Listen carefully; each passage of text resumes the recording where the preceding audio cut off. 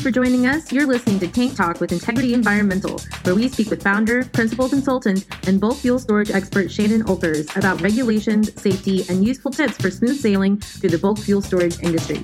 Come learn the unique joys of work and life in Alaska with industry experts, including our team, vendors we work with, and companies we support.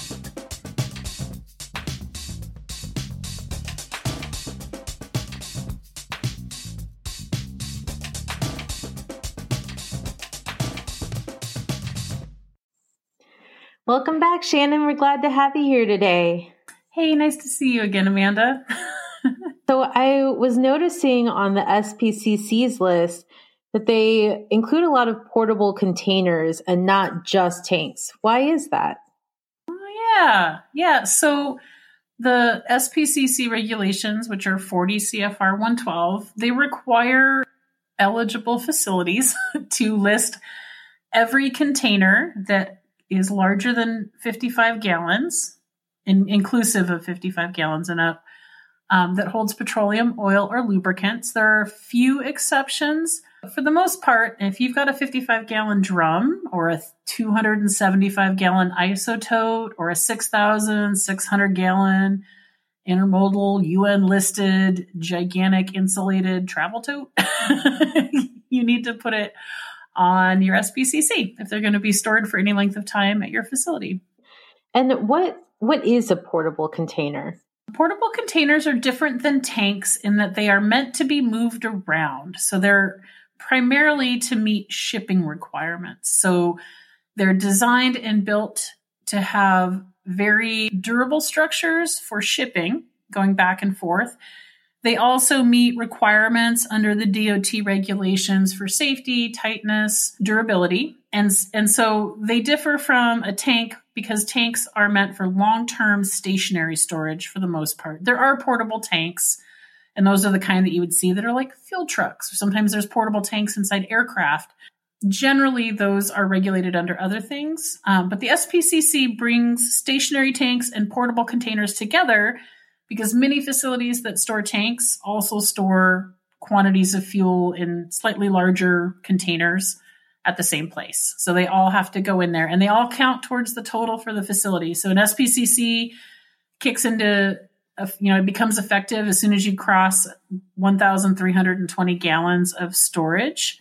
Incidentally, that is 24 or 55-gallon drums. That's where the 1,320-gallon number comes from. A lot of people ask us that, like, where does that number come from? No tank is 1,320 gallons in size. And I said, yes, that's because it's meant to include 24 drums. So portable containers are a little bit different. They're not necessarily meant to store fuel a long time in a stationary area, although many of them are used that way. And they're supposed to be used for shipping back and forth, but in rural Alaska, we see a lot of getting shipped to a place, and then they're waiting to be used. I think where the line begins and ends the line between shipping and dispensing. So shipping and storing fuel, you've got a 55-gallon drum. It's full of lube oil or something like that. You've got it sitting in your warehouse.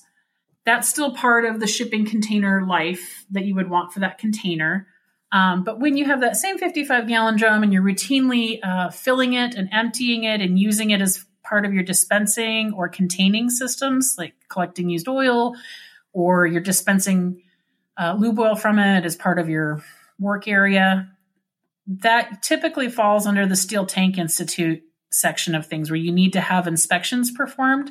Affects how it's inspected under the Steel Tank Institute. And some tanks shouldn't be used for dispensing at all unless they are rated for that. You can tell if they're constructed or intended to be used for both shipping and dispensing if they have something called a dual plate.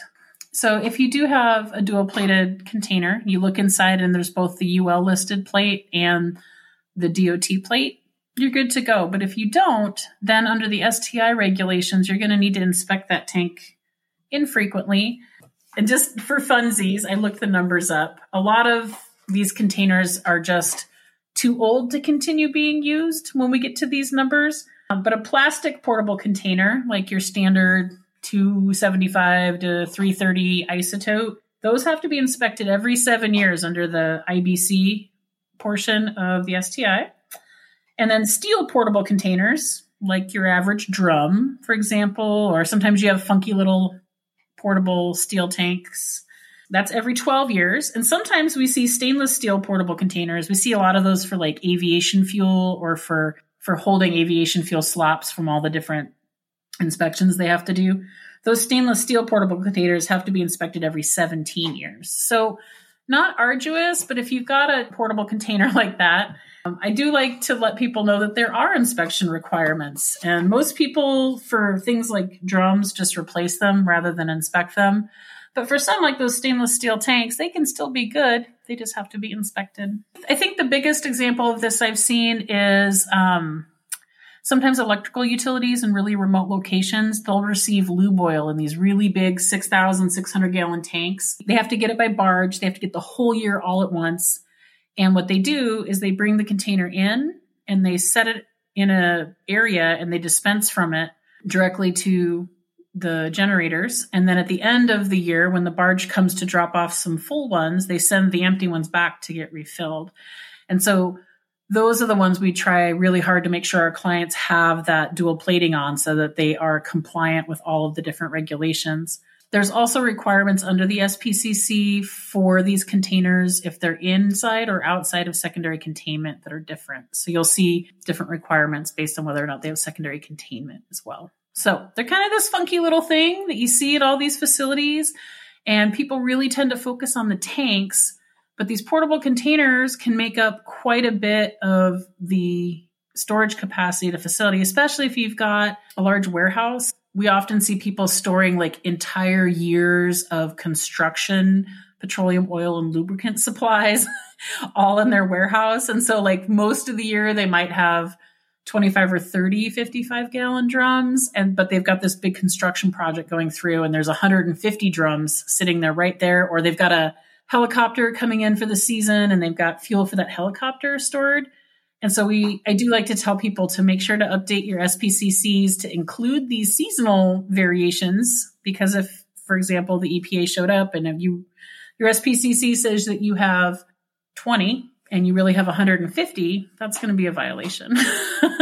And it's funny about the SPCC, you can always have less, but you can never have more. So if you say in your SPCC that you have 120 and they show up and you have 80, that's fine because you're prepared for the larger volume.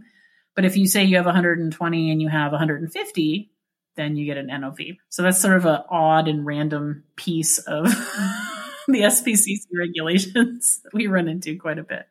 It's always better to be over-prepared than under-prepared. Yeah. You had mentioned an IBC. What is that? Oh, it's an intermediate bulk container. It's a type of portable container that's different than a metal and plastic drum. Oh, okay. Common IBCs are your isototes. That's what they get called a lot, isototes. So if people are interested in additional information surrounding portable containers, having them on site or working with them, where would we send them to find that information? Well, you can go to some different manufacturer sites. You can actually go to the Steel Tank Institute. They have some information about portable containers. And I think, in fact, the STI actually has an inspection sheet for portable containers that you are supposed to be doing in between the formal inspections that occur every 7 to 17 years. And they're pretty good for use as a general checklist. They cover the basics. Is it leaking? Is it damaged? Is it, level? Is it within or without secondary containment? Is it full or empty? It just sort of acts as a good general inspection guidance. And what a lot of people use this for is when they're storing products in these containers for a longer amount of time, like you're getting your whole year's worth all at once.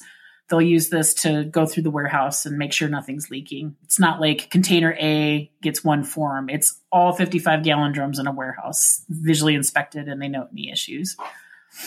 Got it.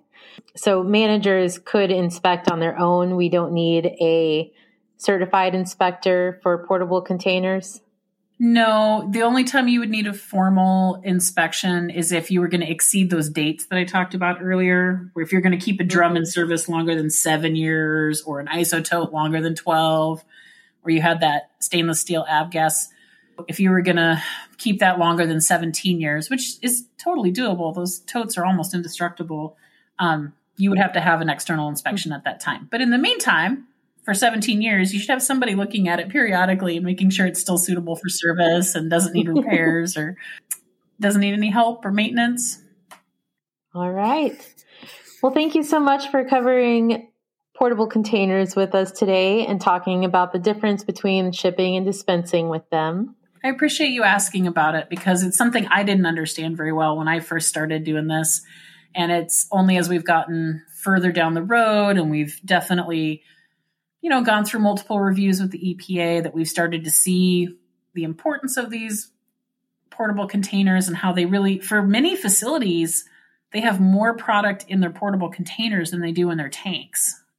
And so it is important to understand what you're doing with them and what the rules and requirements are around them, especially if you're one of those facilities where it's a bigger focus for you. And I look forward to our next chat. Yeah, can't wait for next time. Thanks, Amanda. Hi there, this is Shannon Olkers, and as the owner of Integrity Environmental, I wanted to take a minute here at the end of the podcast to make sure that you knew the following. This podcast is for informational purposes only and should not be considered legal or regulatory advice. We are not responsible for any losses, damages, or liabilities that may arise from the use of this podcast. This podcast is not intended to replace professional, regulatory, or legal advice. And the views expressed in this podcast may not be those of the host, that would be me, or Integrity Environmental. Thank you very much for listening. And if you do need professional regulatory advice, we'd be happy to help you as part of our consulting services.